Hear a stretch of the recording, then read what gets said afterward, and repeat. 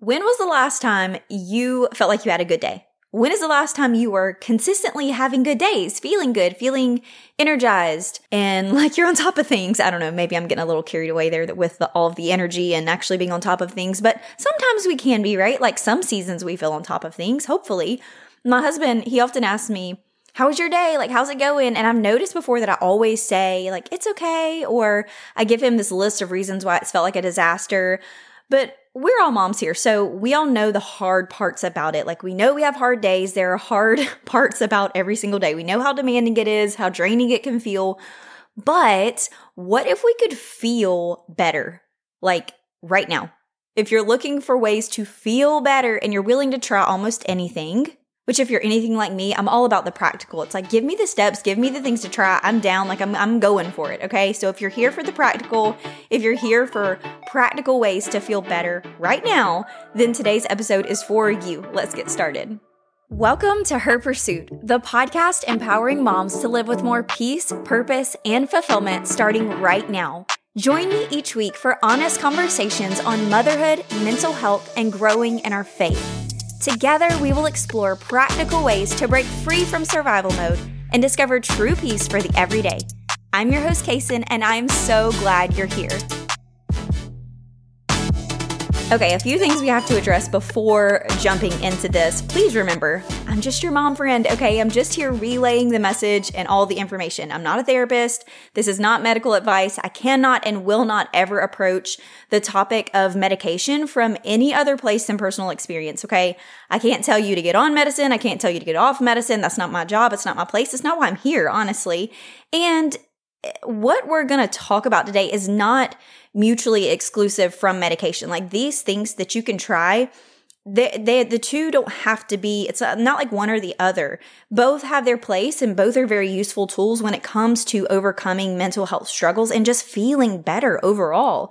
And you can utilize all of the options out there at any given time, at the same time if you choose, but that's ultimately up to you. So I just wanted to kind of say, I'm never going to speak into that other than from a place of experience and things that I've gone through, times in my life when I have taken medicine. I will possibly go into talking about deciding to come off, times when I had to come off, things like that. But that's a separate episode for a separate day. Today is all about practical ways to feel better right now. What are some things that we can try to naturally boost our feel-good hormones? Because believe it or not, that is possible. There are things that we can try out to shift our mood and change our energy and just feel better. But before we talk about all those different things, let's lay a foundation for us, because knowledge is power, and the more you know, the more you can be your own advocate and really get back into the driver's seat of your life, get out of survival mode and stop feeling stuck. So there are several feel-good hormones, also known as, big word here, neurotransmitters. Super fancy word, don't worry, we don't have to remember it, that they're naturally produced in our bodies, right? And some of the key ones, which again, it doesn't really matter. We don't have to remember the names of them, but they're just good to know. You've heard some of these things before, like endorphins. Endorphins are natural painkillers that are produced by the body in response to stress or pain. There's also dopamine, which is associated with the feelings of pleasure and reward and motivation. You've got serotonin, which is associated with mood regulation and sleep and appetite. And then oxytocin, which is the love hormone, like hugging, kissing, cuddling. That's when that hormone is released. So overall, these feel-good hormones, they play a key part in regulating our emotions, like how we feel, promoting feelings of happiness and helping us cope with stress and pain. But as you probably know, these things can be disrupted. And when they are, you can definitely tell, right? Like we can just tell something's off, something is wrong, like we just don't feel like ourselves, or we don't feel like we think we should feel, or how we felt before. And there are several things that can disrupt the balance of these feel-good hormones in your body, which leads to so many different physical and mental health problems and symptoms. So here are some of the common causes, some of the common disruptors of those feel-good hormones. Number one, chronic stress. Like, can we just start here? And stress, Dr. Caroline Leaf had such an insightful episode on her podcast recently about how stress is not always a bad thing, and it doesn't have to be a bad thing. Like there's good stress, good stressors, but it's when we stay in this prolonged state of stress that causes the body to release these excessive amounts of stress hormones like cortisol and adrenaline that disrupt the balance of those feel-good hormones like we talked about before. So I relate to the chronic stress, and it's not that, it doesn't have to be this overwhelming, crazy, life-changing thing that's stressing you out. It can just be simple. I say simple. It can be daily stressors. Like there are stressors in our everyday lives, right? The second thing that can disrupt these hormones is a poor diet. I know the word diet can be triggering and there's some controversy around that, but let's just think of it as the things you're eating every day, the things you're putting into your mouth, okay? So a diet that is high in processed foods and sugar and unhealthy fat leads to imbalances in these hormone levels. I relate to this. I am one of those people who I can feel when I am consuming a lot of processed sugars and, things that are essentially unhealthy or highly processed food, it makes me feel different. And I've talked to some other friends who notice things like brain fog and just feelings of anxiety, like anxiousness. So poor diet is one of the things that can kind of interrupt and disrupt those feel-good hormones. Another one is lack of sleep. I feel like this is literally like a list of things moms deal with on an everyday basis. And sometimes it's like, what can we do about it, right? Like sleep is the most important thing for restoring the balance of these hormones. But there are times and seasons in life when we just can't control the fact that there's a lack of sleep. Like you've got a new baby, or you are going through like a sleep regression, or your toddler still isn't sleeping through the night. And that's a very real thing. And yes, there are times and seasons when we can't do anything about it. But during those times, I would challenge you to look at some of these other areas. Like maybe you can't get more sleep in this season. Maybe you are moving or there's a huge transition happening. Maybe you can't make the stress go away. Maybe you can try to figure out how to manage it. Because yes, some of these things are out of our control. Okay, so let's just get that out in the open. But chronic sleep deprivation can lead to imbalances. And I relate to this because there are times when I choose to stay up and I'm either watching TV or I'm reading something or scrolling or whatever it is. And I know that I need to be going to sleep because I feel better and it's better for me and it's good for my body and it keeps all these things in balance. But I choose not to anyways. And I know you relate to that. And it's not a bad thing. It's just we pay for it, right? Like if we make the choice there, it's just like we teach our kids. Every choice and decision has a consequence. The fourth thing, which is so interesting, is genetics. So some people may be genetically predisposed to imbalances in these different hormone levels. I've actually had some genetic testing done, so we're going to get into that on another episode in the future. It's just so interesting to me that down to the level of your DNA, that can affect whether or not you are more likely to experience anxiety or depression. In my case, those are the things that are relevant to me. But whatever it is for you, based on just your DNA. And I think some people would say, well, then that means that I don't have a choice. And we kind of fall into the victim mindset of, well, it's just the way that I am. See, this is actually literally how I'm made and how I'm built. But the really, really cool news is that there is research. There are people out there who actually have figured out that you can take supplements. There are different vitamins that you can take in order to kind of make up for the lack and the deficiency that you're just naturally predisposed to, as we said, because of your genetic makeup. So like I said, that's kind of like a whole other thing we're going to unravel together soon. But for now, let's just kind of keep rolling with some of these other things that can disrupt these hormones in our body. Two more things, certain medications and then hormonal imbalances. Okay, so there are ways to test the levels of pretty much anything in your body, right? Like you can use urine samples, blood samples. But when these things are off, you feel it. And some common symptoms like we've talked about are depression, anxiety, insomnia, fatigue, digestive issues, chronic pain, trouble with memory, and mood swings. I have experienced all of these on a regular basis. So if you're listening right now, and I kind of want to make this point too, because I've had some people reach out and they're like, I actually don't struggle with the same things that you struggle with. Like the mental health stuff is not necessarily my struggle, but my sister or my friend, they really struggle. And I feel like when you're talking, I'm like talking to her. And so whether you're here because you experience it or because you're like just trying to understand a relative or a friend a little bit better, I just wanted to say that for me, it was experiencing these things on a regular kind of daily basis. It wasn't that you felt low one day or that you just kind of couldn't sleep one night or that your stomach was kind of messed up for a day or two. This is like a prolonged, ongoing, like you have symptoms of these things. And again, if you are questioning this, if you're wondering, like reach out to a medical professional, get a doctor, like tell them your symptoms, talk through it. But you'll find when you start digging into this for yourself that unfortunately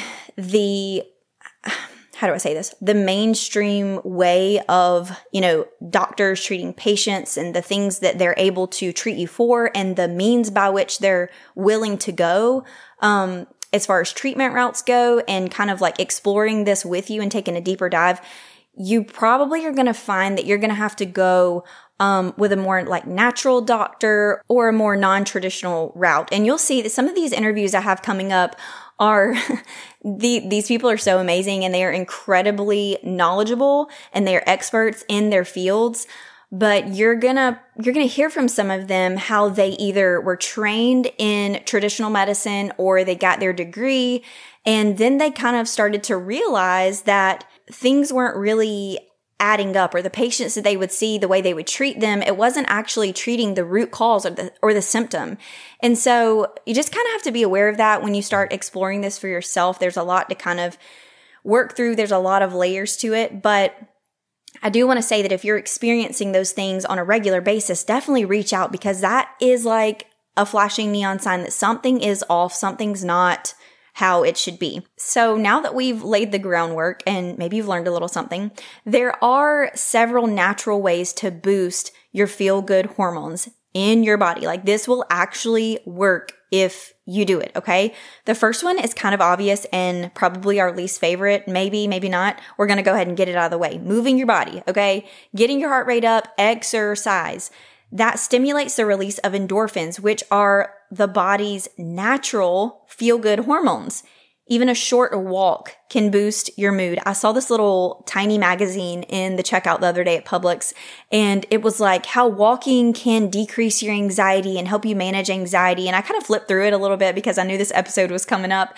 And I was like, that is so interesting because that happens to be one of the things we're going to be talking about. So I kind of read through a little bit, and it was just saying how walking, something as simple as walking, can actually help you manage anxiety. And the reason is because it boosts your body's feel-good hormones. Like the endorphins are going to be released when you go for that walk.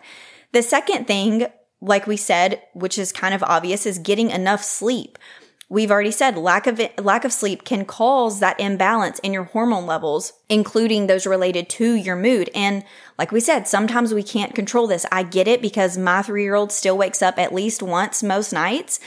But it's a different thing when I choose to stay up, right? Like watching a whole season of my favorite show, hours after my kids have gone to bed. And I just have to decide, like, this is not good for me. It may feel good in the moment, but just because I need some time for myself, and sometimes I do, that's fine. But I shouldn't be staying up way too late, like consistently, because I'm going to pay for it. So this is not shaming us or condemning anyone for anything, but I think sometimes we have to have this ability to zoom out and see the bigger picture of how our choices in the moment are going to affect us long term, which is really, really hard to do. So the third thing is to eat a balanced diet. A balanced diet rich in fruits, vegetables, whole grains, I would say even organic. You got to be careful there with some of the grains, and lean protein can help regulate hormone levels and promote overall health. This is the thing that absolutely has changed my life. Like I said, Blake Living Good, find him, follow him, do what he says. I hope to have him on the show eventually, because what he teaches and how he teaches it is just absolutely life-changing. What you eat matters so very much. And I thought that I was mostly healthy. Like I thought that I ate mostly healthy, but it turns out that the food I was eating, and I still eat from time to time, they just completely whack out my hormones, and I can totally tell a difference. Everyone who I know who has like eaten clean, air quotes here, because I guess that definition is truly different for everyone. Like what works for one might not work for another. But whoever, like the people I've talked to who eat clean, for an extended period of time, you can tell a difference. You can tell a difference. Like you can think clearer. You can see clearer. The world almost like comes to life and it's brighter. And again, there's so much there. Like there's so many layers to get into, but we're just taking it like baby step by baby step. Okay. So the fourth thing is something that we haven't talked about yet. Practicing mindfulness. Mindfulness gets a plug 2 weeks in a row on the podcast because I love it that much. Practices such as meditation, deep breathing, yoga, they help reduce stress and improve your mood. It really, really works. I'm going to continue to talk about it until you try it because it will work. I just did a meditation last night. I did a meditation this morning. It just helps me feel more grounded. It helps me feel better. I feel more connected to myself. I don't feel, I feel more connected to God. I don't feel as flighty. Like I don't feel as like panicky and just like I'm on a hamster wheel. I just feel more grounded. And again, like I said, if you missed the episode where I talked about mindfulness and breath work and all those things prior, you have to be careful with this because there are the world's way of practicing yoga and meditation and breath work is just that. It is of the world. It's not of God. There might be spiritual ties, but it's not the kind of spiritual ties that you want. So you just have to be very, very careful because the enemy is so good. He's so clever at disguising himself and deceiving us as believers, especially into thinking that what we're doing is harmless and it's fine and it's not a big deal and it's working or whatever. But I made a note and I made it a point to tell you that I always try to find Christian meditations, or I'm super, super careful when I'm doing the meditation as to what I'm actually thinking about and meditating on, if that makes any sense. There's a lot of new age stuff about this and visualization and all of that. I just don't get into it. Like I don't play with that stuff. I try not to get anywhere near it. So be careful when you're doing this. Meditation works, mindfulness works, but you just got to be careful with it. Okay, the fifth thing that is going to help you feel better right now is to connect with others.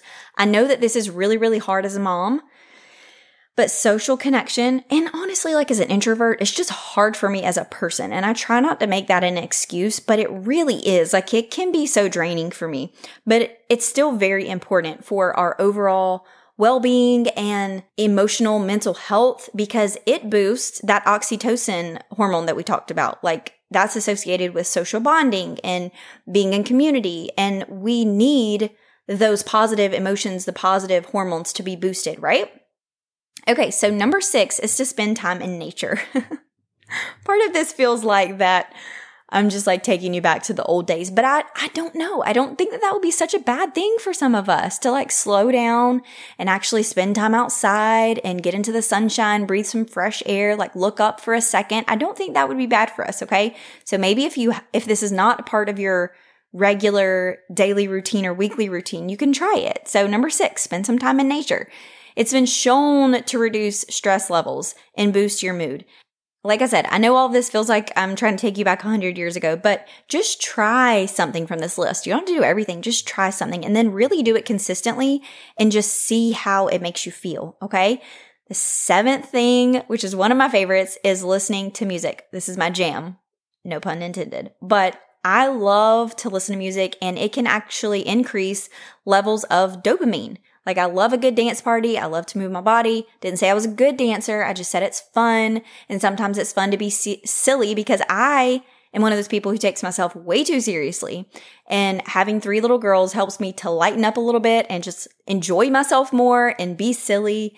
And there's something about music and dancing and just moving your body that it just makes you feel better. It makes you feel better. If you've done this before, you know it. Like, you know it does.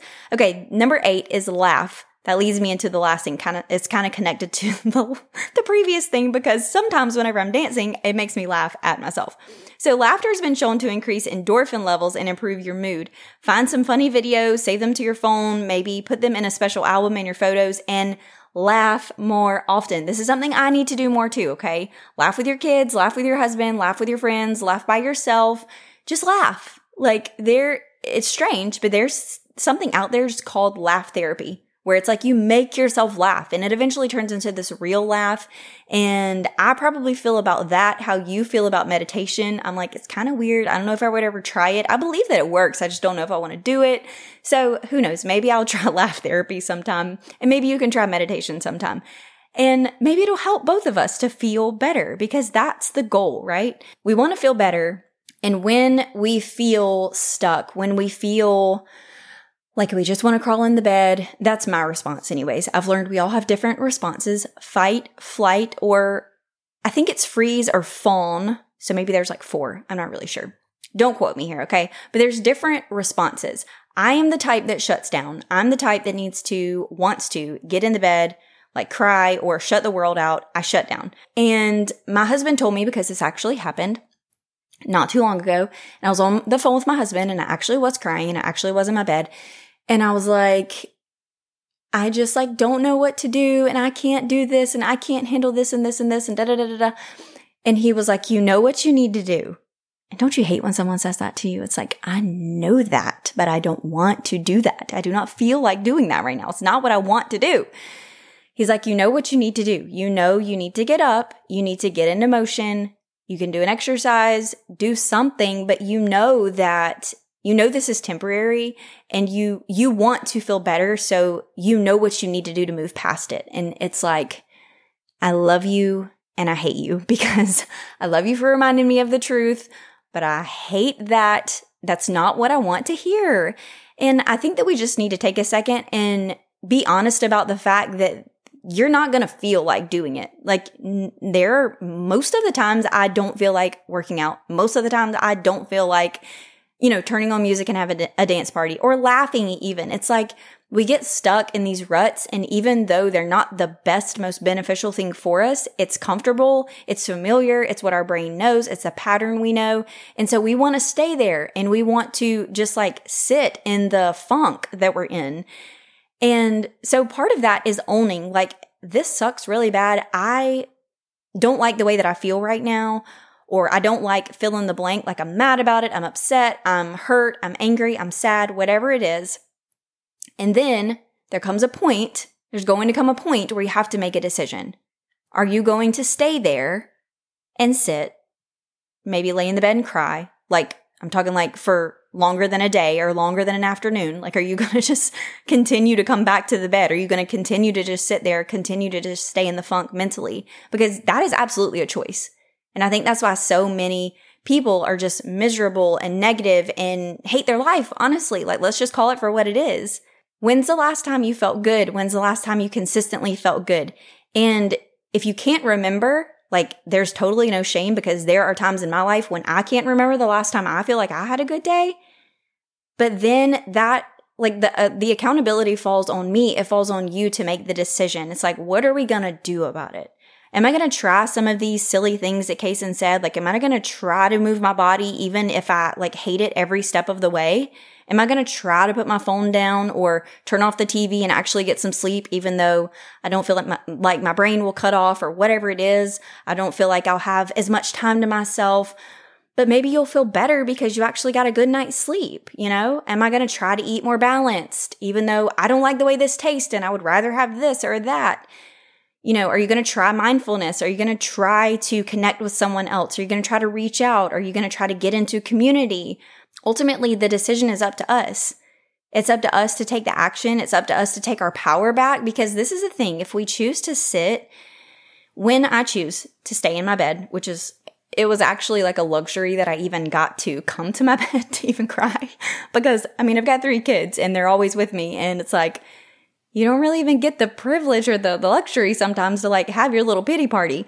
That's neither here nor there. But am I going to choose to stay in the bed? Am I going to choose to stay here? Am I going to choose to stay here mentally? Or am I going to decide to do something about it? And that's the really, really hard part. That's the really hard part, that you just have to 1, 2, 3, go. Rip off the Band-Aid, go do the thing, because here's the thing. You're not going to feel like it. There's never a good time. It's never convenient, ever, ever, ever, ever, ever. We have to be able to connect with that end result or the end feeling, the reason we're doing it. In this case, because you want to feel better.